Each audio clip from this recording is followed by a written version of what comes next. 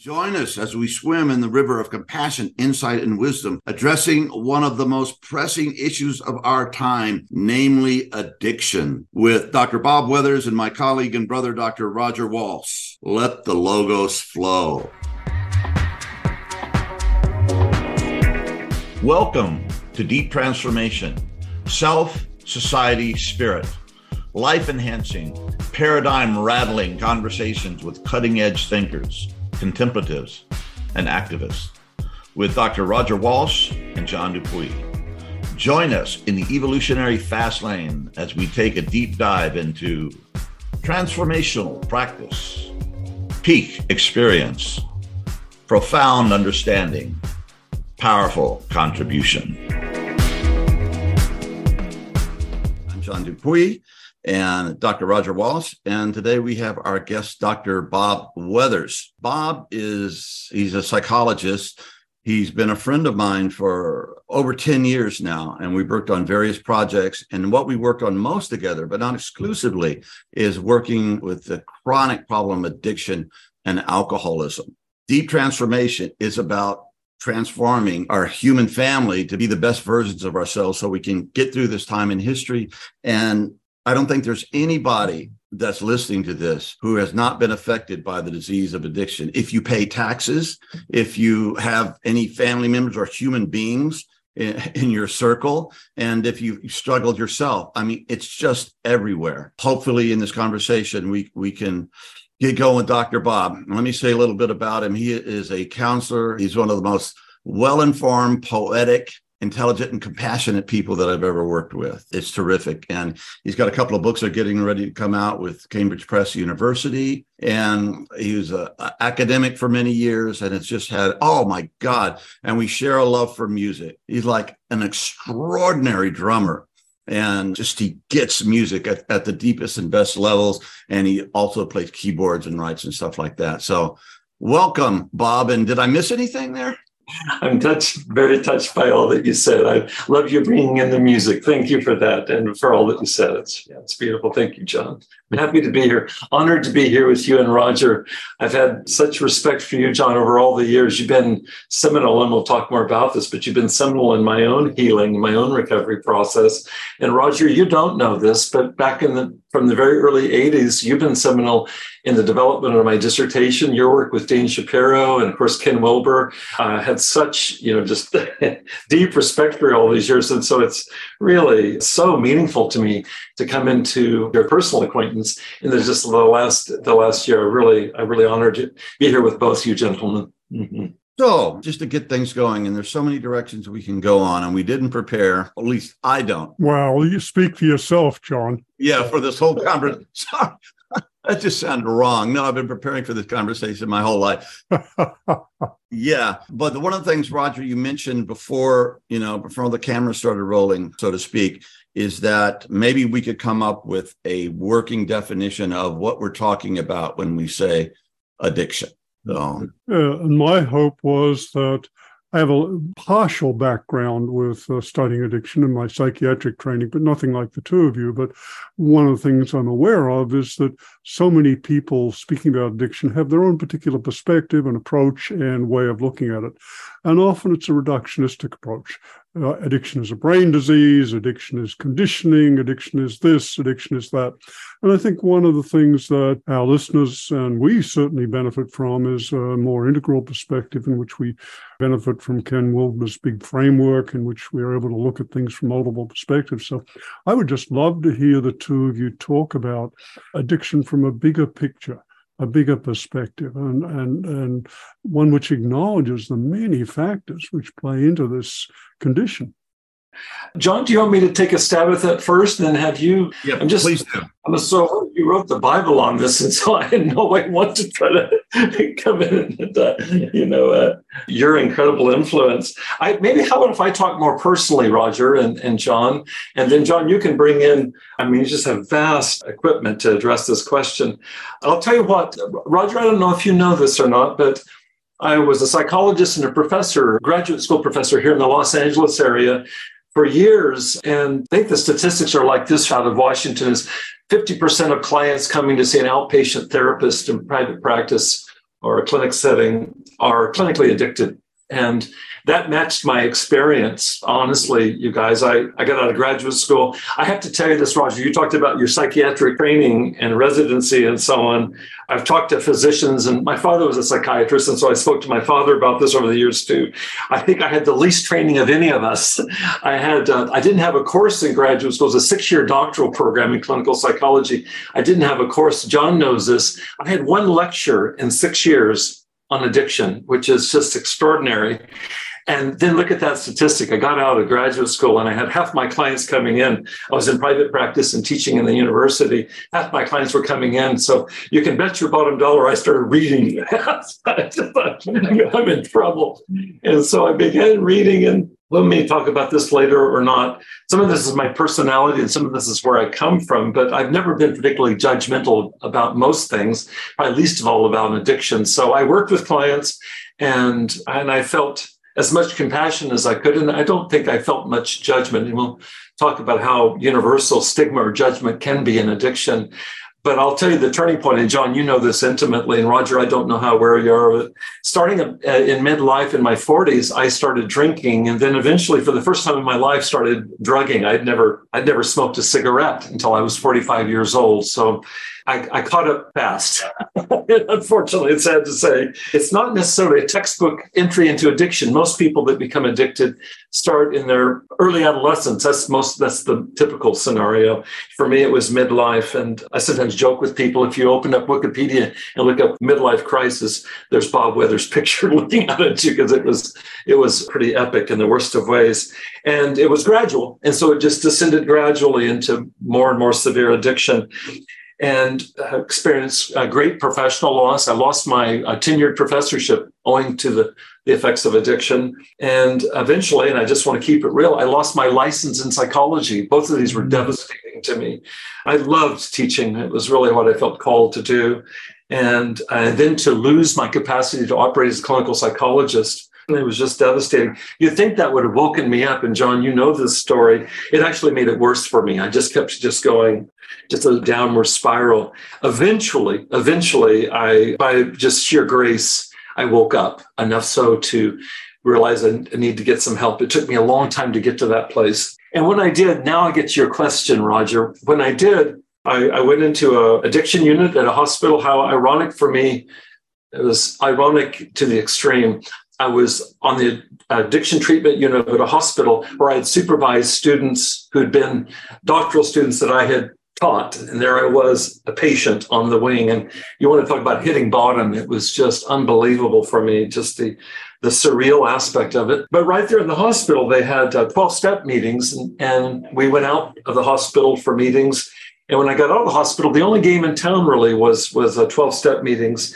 And that was the beginning of my awareness that I was going to need something more. And this begins to get at your question, Roger, is that what I heard in the rooms of the 12-step meetings, which wasn't untrue, but as you said earlier, Roger, true but partial, was that addiction is a spiritual problem with a spiritual solution. And John, you know this as well, you know this about me, is that I've dedicated as much of my entire education as well as adult life to the cultivation of spirituality as I have being a psychotherapist and a psychologist. And so that one resonated for me, kind of like, no kidding, it's a spiritual problem. I've got a massive spiritual problem. Now, the spiritual solution that was proffered in 12 steps, and I don't mean to step on people's toes, but I also want to be honest about this. It wasn't a spiritual solution that was adequate for me. It was very problematic. It was couched in very conventional religious language. I had a fair bit of conventional religion earlier in my life, and I actually had a fair bit of trauma from that. And so just for me, that was not a particularly good fit. I had the good fortune of discovering a parallel program locally here in the LA area, and I got very involved in that, Refuge Recovery, which was based in Buddhist practices, which is a much better fit for me. I'd been practicing mindfulness practice for decades. My doctoral dissertation was on that topic.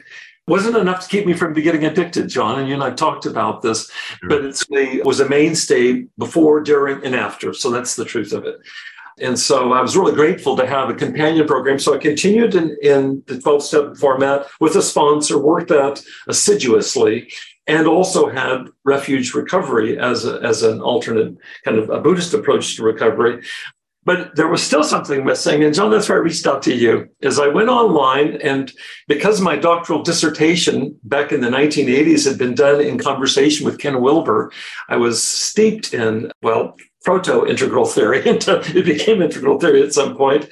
And it just never, in fact, I taught it in the graduate school. I taught, one of the textbooks we used was Sex, Ecology, Spirituality. It was just a standard text that I used, which kind of blew students' minds. But I was very familiar with his quadrant model, his AQUIL model.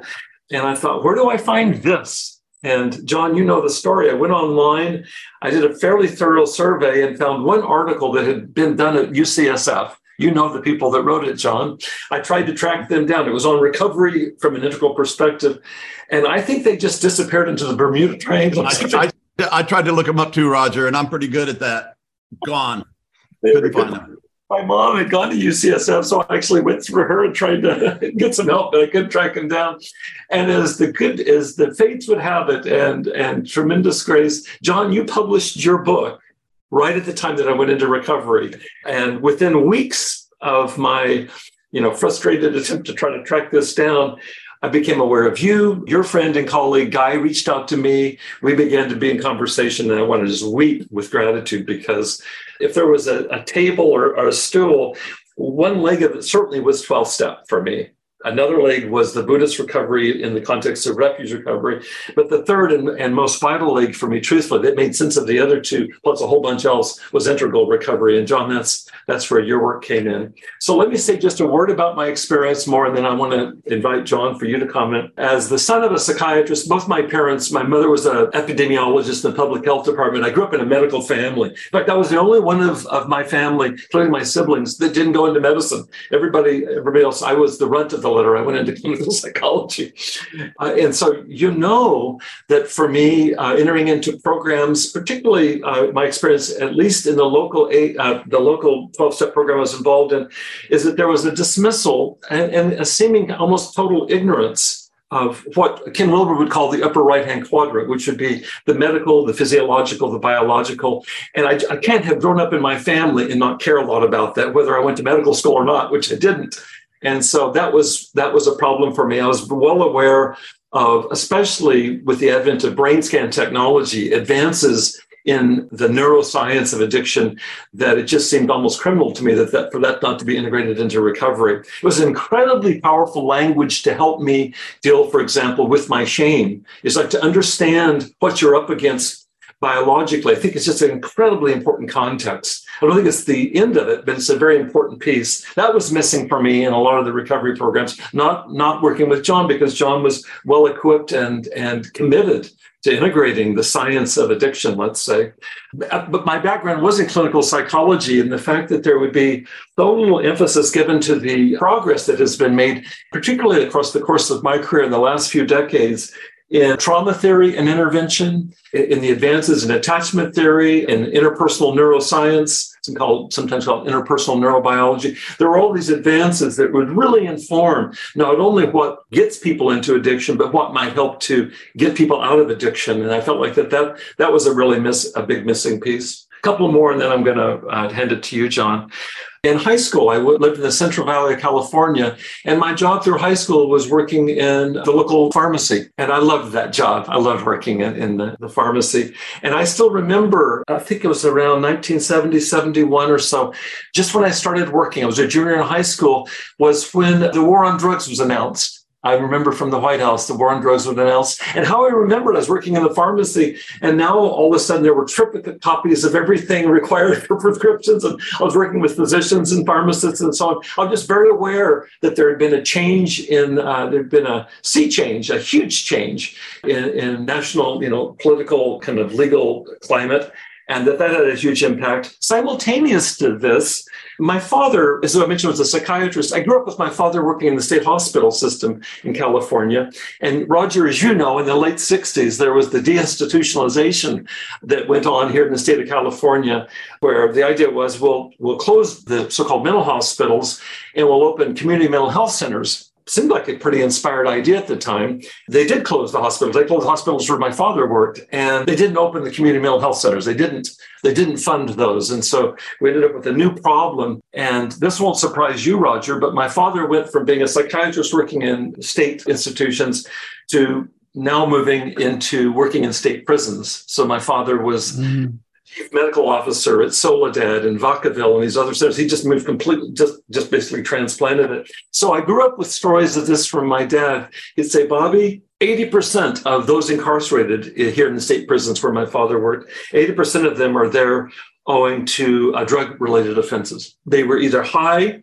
Most people have to be high to commit many of the crimes that happen, including murder, and not everybody. So they're either high or they were selling, which is a huge legal issue, especially with the war on drugs, or they were buying. And so Dad ended up seeing the people in the hospital, in prisons that he would have worked with in the hospitals. Now, that had a huge impact on me, and that gets at Ken Wilber's lower right-hand quadrant, which would have to do with societal, legal, systemic issues. And that informs a lot for me as a psychologist, because people, now you don't get treated, you get incarcerated. So there's a kind of fear-mongering that goes on. There certainly is a tremendous amount of shame and stigmatization that goes on. I felt that, and I didn't feel like that was necessarily being addressed so well outside of an integral framework, John. I'll mention one other piece that has to do with the lower left-hand quadrant, is that it's not that addiction isn't a spiritual problem, but former spiritual solutions for many people in my generation forward. I really felt this. I'd been raised in kind of conservative, in my case, Christian background. It was no longer an adequate container for my spirituality.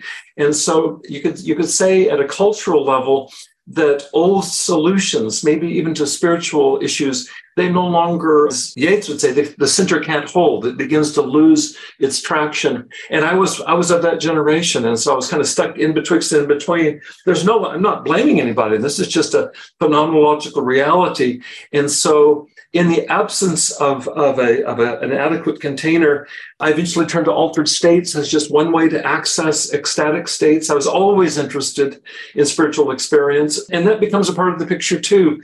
And so how that's relevant is that providing conventional religious or spiritual responses to addiction, while it may work for some, doesn't work for all. And so what I discovered in many of the programs I was involved in is kind of a one-size-fits-all. And I don't know that any of us are one size. As complicated, Roger, as you are, and John is, and Bob is, all of us are complicated human beings. How could a kind of one-trick pony approach to addiction recovery makes sense? It never did resonate for me. So I've been committed now for the last 10 years of educating myself as broadly as I can. You introduced a book right before we began today. I've got all these books behind me. Most of them are on addiction recovery, and I've not read that book, Roger. So it's like another book stuck on it. But you just keep trying to kind of deepen and broaden my understanding of addiction recovery. My mission has been to educate. My mission, I no longer teach in the university, but my mission is to educate. So I work within treatment settings. I supervise helping professionals. I work one-on-one with clients. Many of my clients themselves are in helping professions. So my mission and desire is to help kind of spread what it is that we're talking about here, which is hopefully a set of perspectives that is comprehensive enough to address something as complex as human addiction and healing. So that's my opening preamble. Okay. Yeah. Thank you, Bob. Let me say a little bit about it. And also, I just want to say that I respect how much you've been honest about what happened. When you lost your tenureship, you're obviously, you can just, from what you said, you can see I'm sure you were very popular and you're a great teacher as a professor, and your license, that thing that you worked your whole life for, and then you lose control of your life because of these substances, and you lose that all, and I don't know how many of us would at that point, not kill ourselves or jump off a bridge or some other thing, or just OD, but you came through and you've used that story and your experience to be able to relate to people, and you just turned it around. And I used to say to my students, that in recovery, you can take your deficits and make them your assets. It becomes part of your medicine, a part of the story that you can carry with you to help others. And basically, the road to recovery involves service. And that's one of the good things that comes out of 12 steps. And let me just give my definition of addiction. John, before you let me respond, just parenthetically to what you just said, I'll lose this thread if it's okay. And then I want to pick right back up. Really appreciate what you said, and I want to say this. Maybe it's implied by what I said earlier. Even though as a psychologist and as competent as I knew how to be, it only became clear to me how much less I had to offer to my clients in hindsight. That is, by going through my own hitting bottom and my own process of recovery over the last decade, it's so clear to me that though I wasn't judgmental, I was probably marginally helpful. And I've questioned myself about this, and I've actually questioned groups that I've led around this, as it'll sometimes come up. Do you have to know addiction firsthand to be working in addiction recovery? It's a question that comes up not infrequently. And the answer is no. A qualified no. I needed, in order for me to get to where I did, I needed to go through the valley of the shadow of death. And through tremendous grace and support of friends like you, John, I've made it through, and I'm very grateful for that. And now I can reflect back. There's not a client that I sit with dry eyes. There's just a deep, deep sense of interconnection. But John, you and I have talked about this, is that if it doesn't require my having been addicted to work with those that are in recovery from addiction, it requires for me to know suffering and know suffering consciously. And you do, John, and Roger, I presume that you do, and you can bet your bottom dollar that I do, and clients can smell that out. It's a kind of a tacit knowing that goes on. They can tell if you know that or not. I just saw a client this week that said, this client was blaming it on lesser trained clinicians. He said, he was attributing it to my doctorate. I know plenty of people with doctorates in all fields that don't know suffering. And so I don't think that's the training we're talking about. It's kind of a life training, but it shows up and you can't fake it. It really manifests, I think, as humility and compassion, is that there's a tremendous humility that comes from the kind of suffering that takes us to the edge of our life. And there's a compassion that goes hand in hand with it. So for that, I'm really grateful. And that is completely, John, I've told you this before. I would not want to roll back to who I was, let's say 20 years ago. 20 years ago, I was in rank addiction. But I wouldn't want to go back to who I was before all of this, the kind of the innocent version of Bob. I would be happy to spare people I love, particularly my wife and my daughter and friends of mine and students of mine that have gone through this with me in some form or fashion. That I really grieve. But in terms of having some kind of nostalgic fantasy, can I just go back to the Garden of Eden? I would never trade this that I've been given through this, the gift of this, for that. In fact, my whole body has the chills right now when I tell you that. So it goes hand in hand with this, and I'm incredibly grateful for that. It informs everything now. So yeah, it could absent the pain of those that I love, but also I wouldn't mind having a little bit less pain myself personally, but I'm not sure I'd be who I was now. So it's hand in hand with this. I just wanted to insert that, John. It's so it may be one of the most important things I can say, and it's implied in what you said. Is that, what does Rumi say? Some demolitions are actually renovations. I've been renovated by this, and it was a demolition. There's no making that pretty. I'm so grateful for the renovation. Oh, thank you, Bob. And thank you for such a very open, authentic sharing. And John, I've been struck by in reading your book, Integral Recovery, which I want to acknowledge is just beautiful. It really is a pioneering work in bringing together multiple perspectives on this incredibly complex condition and incredibly demanding treatment. And Bob was talking about the importance of the fire of suffering, and I'm struck by how much you have opened yourself to the suffering of so many addicts in very deep, heartfelt way, and you've really gone through the fire with a lot of different people.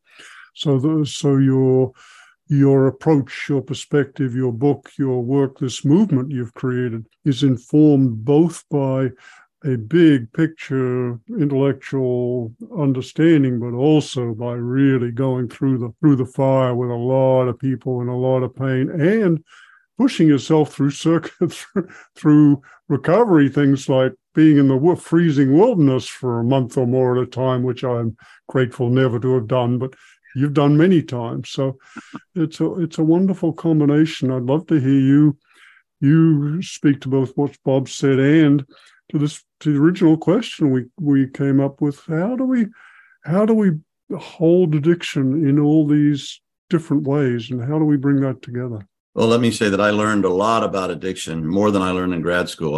I had maybe one lecture on it in a master's degree, trying to teach me how to be a therapist. I learned sitting around campfires at night with my students in this wilderness programs that I worked at, and they'd tell their stories, and I would just listen and absorb it. I'm not an addict myself, but I have struggled with depression. And I mentioned before that my older brother committed suicide in my house. Very pre-planned. I mean, whatever he did well.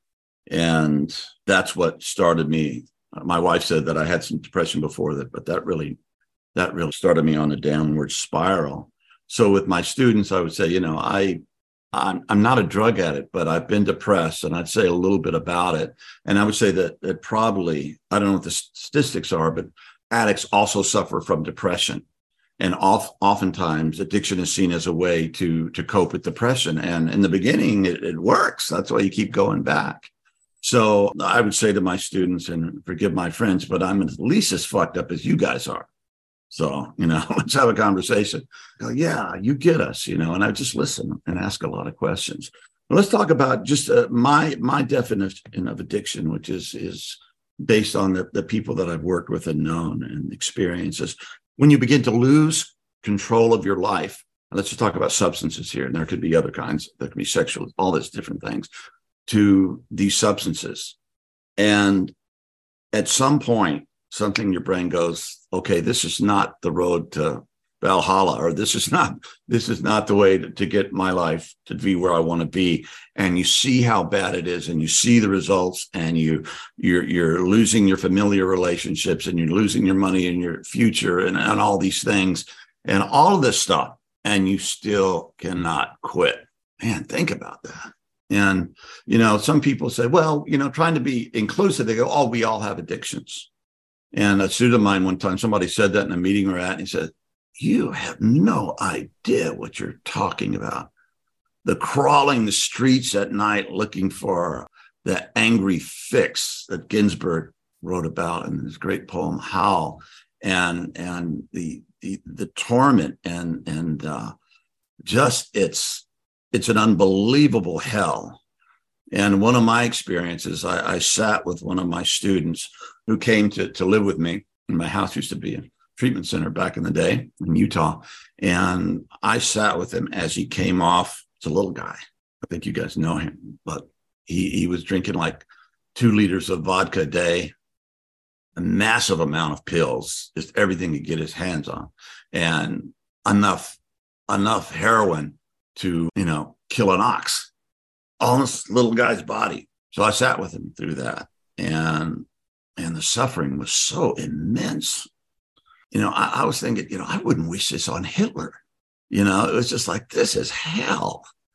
And throwing up and diarrhea. And then at some point he goes psychotic and starts speaking in different characters and different voices. And, it's like a classic possession story. It could have been made into that. And we went through that.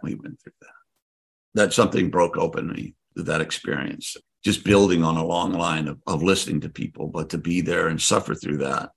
And believe me, I was suffering too, just really, just hurt. And I've had a lot of addicts in my family. Some have lost their lives and friends. And Bob, you're one of my first choices when I find somebody it seems at all appropriate. I call Dr. Bob. And I'll say this, you probably don't have anybody left, any schedule right now. You're so busy with the work you're doing, but you're just a wonderful resource. You win some, you lose some, and I have some success stories, but I have a lot of tragic stories where I lost people that I really love, students that I worked with. And in some cases, they got maybe an additional 10 years out of their lives, really functional, high. And then they lost it, and then they OD'd, and we lost them. So, and I'm not doing that work so much anymore. I'm working on I Awake, which is also a tool that we use as part of a treatment, not a cure. And of course, this podcast and the different things that I do. Yeah, it's hard. It is so hard. And sometimes, you just have to be ruthless because you're dealing with, the addictive personality comes out, and there's the sober self, and then there's the addict self, which the way I would explain it to my students is like you start off and here's yourself, this balloon or this circle. And the attic part of you is like this little thing, and it begins to grow and grow. And the real self begins to get smaller and smaller and smaller. Completely transforms your personality. You walk down any street in any city in the United States, and you're going to see somebody who's got scabs all over their body, maybe missing their teeth and skinny and just, meth addicts. And I mean, it is all over the place. So yeah, that's what it is. It's losing control of your life to these substances. And after a while, it's not even the high anymore. It's just, you don't want to get sick. You want to avoid coming off, because that is an unspeakable hell. So yeah, so an integral recovery, honored 12 steps in the book. If you've read it, it was the starting place, and it helped hundreds of, if not millions of people got help where they couldn't get help any other way. And nobody was getting rich and nobody was making money off it. It's an incredibly noble thing, but it left out a bunch of stuff. Right. And that's what integral recovery was an attempt to do, using Ken Wilber's model. And I read a early paper online, like What is Aqua? I think it was called, about 40 pages from Ken, and all quadrants, all levels, all line, all states, all types, all stages, all that stuff. I think I got that right. And it just like, it was like the Rosetta Stone for me. It's just like, wow, I can see how everything falls into place. So I got really excited, and, I called up the Integral Institute at the time, where all these really brilliant people were all going to Boulder to hang out with Ken. It was a really exciting scene. And I was just so blown away. And I called the person who's answering the phone. I've shared this before, but she was an 8 on the Enneagrams, about that. And I said, I got it. She says, we're really busy here. We don't have time for this yet. And hung up. And I was like, I was in such a state of grace. I went, they really are busy there. It's like, it's okay. So anyway, I just felt so grateful. Eventually, I got to the point where I think I'm supposed to write this book. And I was like, God, are you sure? Certainly you can do better than me, right? And I have self-esteem issues too, that work into my neurosis and depression. But anyway, so I began to write it. And early on, a neighbor of mine, Heidi, who's the staffer, one of the persons behind managing, organizing. I always say it wrong. She corrects me later. Anyway, she's very important to this podcast. She started working with me, and we wrote that book together. And I would get a sifter of brandy and a cigar and do Churchill. No, I didn't do that. But sometimes I would just pace around and boom, boom, boom. And man, she would write it down, and then we'd edit that page together. And it was an incredibly moving experience. And it really felt like it wanted to be written. And occasionally I'll pick it up, I'll read it, and I go, this is obviously channeled, It's like, I don't know if I can write that well and that smart. So it really felt that it was one of those experiences of your life's purpose coming through you. And it's one of the most satisfying things I ever did, was writing that book. And of course that opened doors, and soon enough, our house was full. I think almost for a decade, at least 8 years, I think it was, that we lived. And when they live when your students live in your house with you, there's no days off for good behavior. It's 8 days a week, as the Beatles said, and McCartney. But talk about learning a lot. And obviously, I learn. People say this all the time, as much from my students as they did from me. And that led to me writing the book, because I thought if I would just show them videotapes of Ken Wilber speaking, they would figure it out, and they'd be there, and then they would go like this, and smoke would start coming out of their ears. Ken speaks on a level that you kind of have to have the right DNA. I don't know. That's one thing I really get. I really get Ken, but they didn't. So I said, okay, I'm going to have to try to explain this. And one of my first assistants was Marco Morelli, which you guys probably know, who wrote the Integral Practice book with Ken, a wonderful young man. He came to be my assistant because he had friends and family issues that he wanted to participate. And so I started giving my lectures on integral recovery. And this guy had been working personally with Ken for many years at that point. And I was so afterwards, Mark, I'm okay. He goes, no, you're cool, man. You're doing fine. So anyway, that it came from there. And then I worked many years on that level. And where are we now? Well, integral recovery really hasn't quite been born yet in a big way. We're still struggling with that. My hope is at some point, and there have been some treatment centers that have actually adopted and are using it now. And of course, I didn't copyright it or make any money for it, because Ken didn't either. And he never asked a dime from me, what became a big part of my life and career. He was just always very kind and very supportive. So I think it got worse during the pandemic. If you look at the stats, the isolation and the stress and the sadness and the loneliness and the hopelessness just went up. And I guess that's my opening statement about addiction. And before we started, Roger, you were talking about some really interesting stuff about where it is and where it's going, or maybe you can, just add some perspective into what you've heard me say and what Bob has said, and as a health, as a doctor, how do you see this? It's beautiful, John. Always share it. Thank you. Beautiful. I think what both of you have done is give a very deep, heartfelt expression of the way this disorder has worked you, both personally and through your work with others, and the incredible power it has over people's lives and the lives of those who they interact with. And what I take away from what you both said is just the extraordinary compulsive nature of addiction, that it just can take over so completely and run one's life and run it into the ground or into the grave. And there's something bizarre about that. And I'm thinking, looking over the big picture historically, the ways in which this has been understood. Initially, it was, of course, in previous times, it was in a religious demonic perspective. It was possession. And that makes experiential sense. I mean, it's not, it does seem like and feel like possession in a way. And then it was came to be more of a, condemnation. I'm trying to think of the right phrase, a legalistic framework, particularly. That it was it went from theological to moral. It was a moral failure. That if the individual we just had the gumption, the guts, the moral fiber to pull themselves up by their bootstraps. That was a way of understanding and the solution. And then it became psychological, initially psychoanalytic, attributed to early psychodynamic factors, et cetera, et cetera. And more recently, it's been there were competing psychological perspectives on it, behaviorists with their conditioning, some of the transpersonalists with the spiritual, it's a spiritual substitute gratification, the whole spectrum.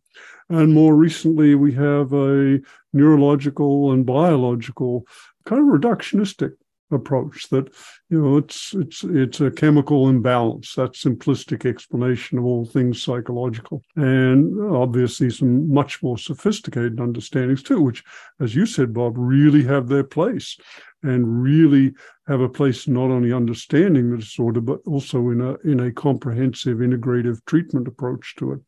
So we have all these different perspectives, and from what I can see, each of them has a part of the picture. It's all of those things. Yeah. Yeah. None of them has the whole picture.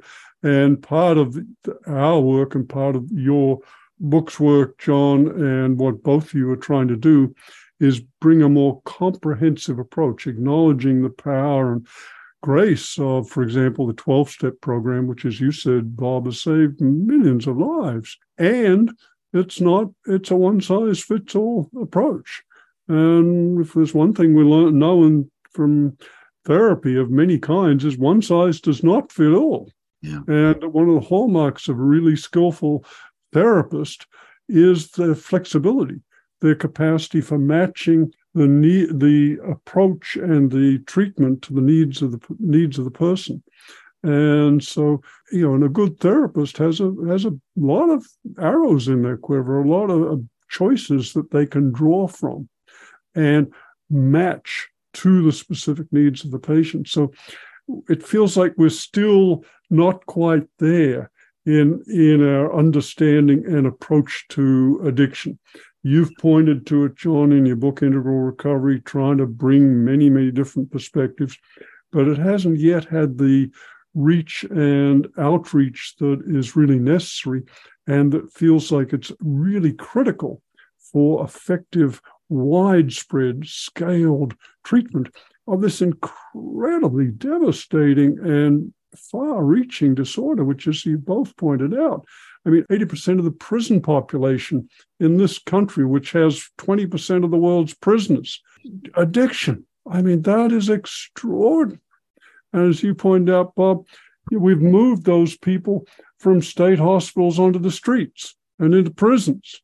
And, this is one of the great crises of our time. And as I hope we'll get into later, it's going to get worse because the technology for creating and synthesizing and increasing the potency of substances is getting, quotes, better.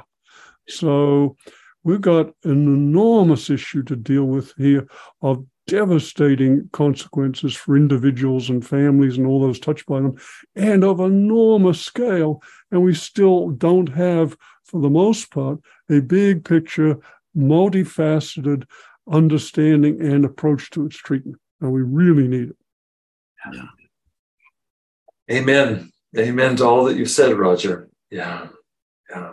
And let me say that the key to simplify, what we're talking about, what I worked on as a treatment provider, working with my students, living with my students, was what we call integral practice, integral transformative practice in Kinspeak, or Michael Murphy and George Leonard. I think they call the integral transformative practice, integral life practice. And then I called mine integral recovery practice because I didn't want to get sued by anybody. And basically, it's the idea. I mean, as we're getting, this is an incredibly huge problem and a personal disaster when it happens to you. So you're going to need all the bloody help you can get. I mean, AA meeting, support, sponsorship, terrific. It's all a good idea. But the idea of an integral practice where you work on your physical body, okay, exercise, yoga, nutrition, all of that becomes one of the key things you do in your life. An intellectual practice where you listen to Roger and Bob a lot. You read Ken Wilber and you begin to expand your mind in positive, noble, honorable ways. And you start to be concerned about the meta crisis we're talking about. And you read Shakespeare and you read this stuff and there's an intellectual aspect to it also. And learning about what is this thing that's been kicking your ass, right? Learning the science behind it and realize that you're not alone. Millions of people have gone there before you. Millions of people have died and a million people continue to die and millions of people are getting well too. So that continues. And you need an interior practice where you deal with the traumas from the past, where you deal with your shadow issues, maybe stuff that you inherited generationally from your family, or just being alive in the world, the suffering that opens up. And if you're open to that at all, that's a huge thing. So you have a way to actually in your body process the trauma, and the intellectual understanding is really good too, but it has to come through the body also. And then, of course, last but not least is a spiritual practice, because a lot of the healing that comes through this is, it seems to be, even though you're busting your ass doing everything you're supposed to, it feels like 90% grace. When it happens, it's like it's actually working, and it seems like it's coming from a higher source than your own struggles. Although the struggle and the hard work is, there. And I tell my students, well, if we put in as much energy as you spent on getting high and getting drugs, whether it was breaking the houses, smashing windows, grabbing stereos, selling your body, selling drugs, whatever it was, if you put that kind of effort into getting well and practicing, you got a pretty damn good chance of making this. So we practice together. We'd meditate 2 hours a day. And that's when I started using the binaural stuff. We had our meditation room upstairs. Boom. We start in the evening. Boom. We do another hour of meditation. And here we have guys right off the streets. I mean, hardcore addicts that were meditating 2 hours a day. And in the first week or so, they'd be flopped on the cushions. And it's just looked like a bunch of recovering addicts with headphones on. And then, but shortly thereafter, in a few days, in a week and a half or something, you see there, and they start assuming the position, and they realize that this was something about them that was deeply personal. And the spirituality is not something that gets shoved in you, but it comes from inside of you. And they would start to be there. And then some of the shares that we would have to afterwards were just amazingly open and honest. They always are in 12-step meetings, but this, I think, because of the meditation, took it even to a higher level. Yes, indeed. And I also wanted to throw in, I don't know if this is a good time, but I recently recorded a song, and it's called Drunk's Prayer. And I wrote this song some years ago, and I was in my house in Utah, and I was starting to write down the lyrics.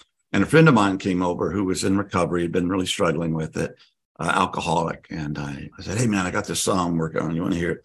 And I started playing to him. And about halfway through, he starts sobbing. So it's like, okay, this is a keeper. I think I have a song here. So I think we worked it out where we can do that. And of course, this will open up more. Is that okay with you guys that we do this now? Oh, Okay, let's hit it.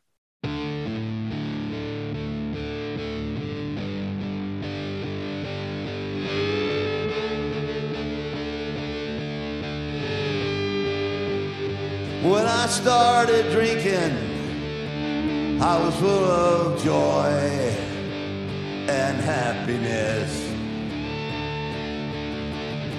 romance and sappiness, and all the warmth that the bottle can bring. But now I'm lying in my broken dream, and my mind is trying to scream to me, "You ain't dying," but I know that I am. 'Cause I can't take it anymore. And God, I'm almost through that door. 'Cause I can't stop the drinking and the pouring and the lying and the whoring and the losing everything that I ever loved.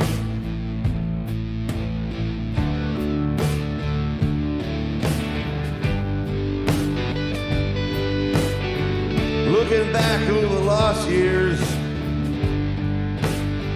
brings me to tears, 'cause I can't even remember all the lost nights and the last scenes and the bad fights and the bad dreams and waking up in my pain, in my shame, in my chains, in my vomit. And damn it, I get it. 'Cause I can't take it anymore. And God, I'm almost through that door. 'Cause I can't stop the drinking and the pouring and the lying and the whoring and the losing everything that I ever loved.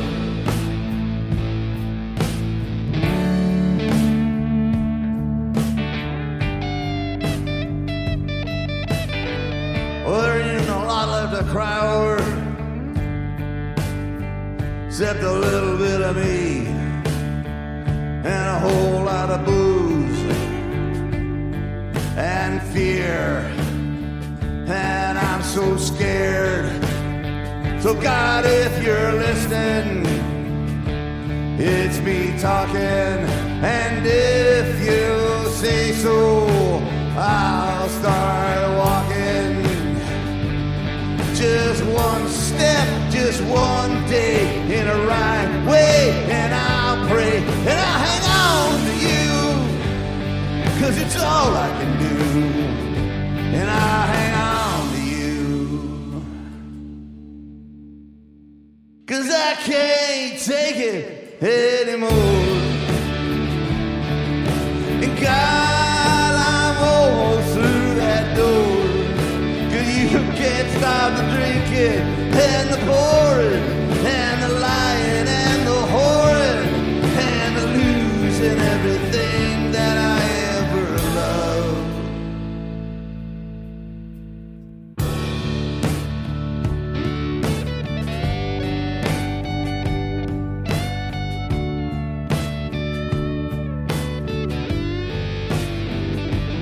Well, I've been walking this straight road for for some time now, learning how to be a human again. And I ain't got much, but I got this. I got a way to live, something to give. If you're standing there and your despair, in the same cell, in the same jail, in the same hell that I know well, and I'll take your hand, and he'll take our hand, and we'll walk again in a holy land, and our children will win, because we came to our end and started over again.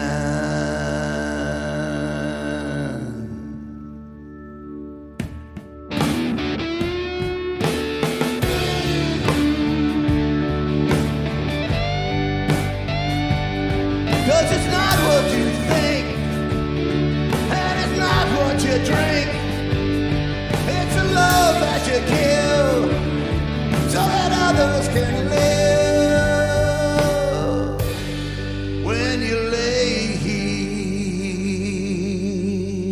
When you lay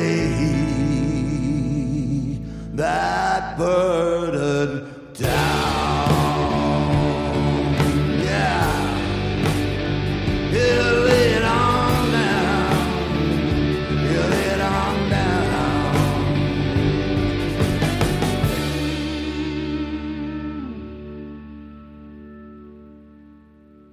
It's beautiful, John. Wow. Wow. Brings back a lot. Really very exquisite, touching. Yeah. So, gentlemen, brothers, where do we go from here? Stay tuned to part 2. As you can see, we are warming to our subject. Today's episode was brought to you by iAwake Technologies. Visit the Deep Transformation website to find out more about iAwake's audio tools designed to wake us up, grow us up as a part of our daily deep transformational practice. Thank you for joining us. If you enjoyed this episode, please subscribe to the Deep Transformation Podcast, and we greatly appreciate your comments, suggestions, and questions. Thank you for all you are and all you do. From John, Roger, and the Deep Transformation team.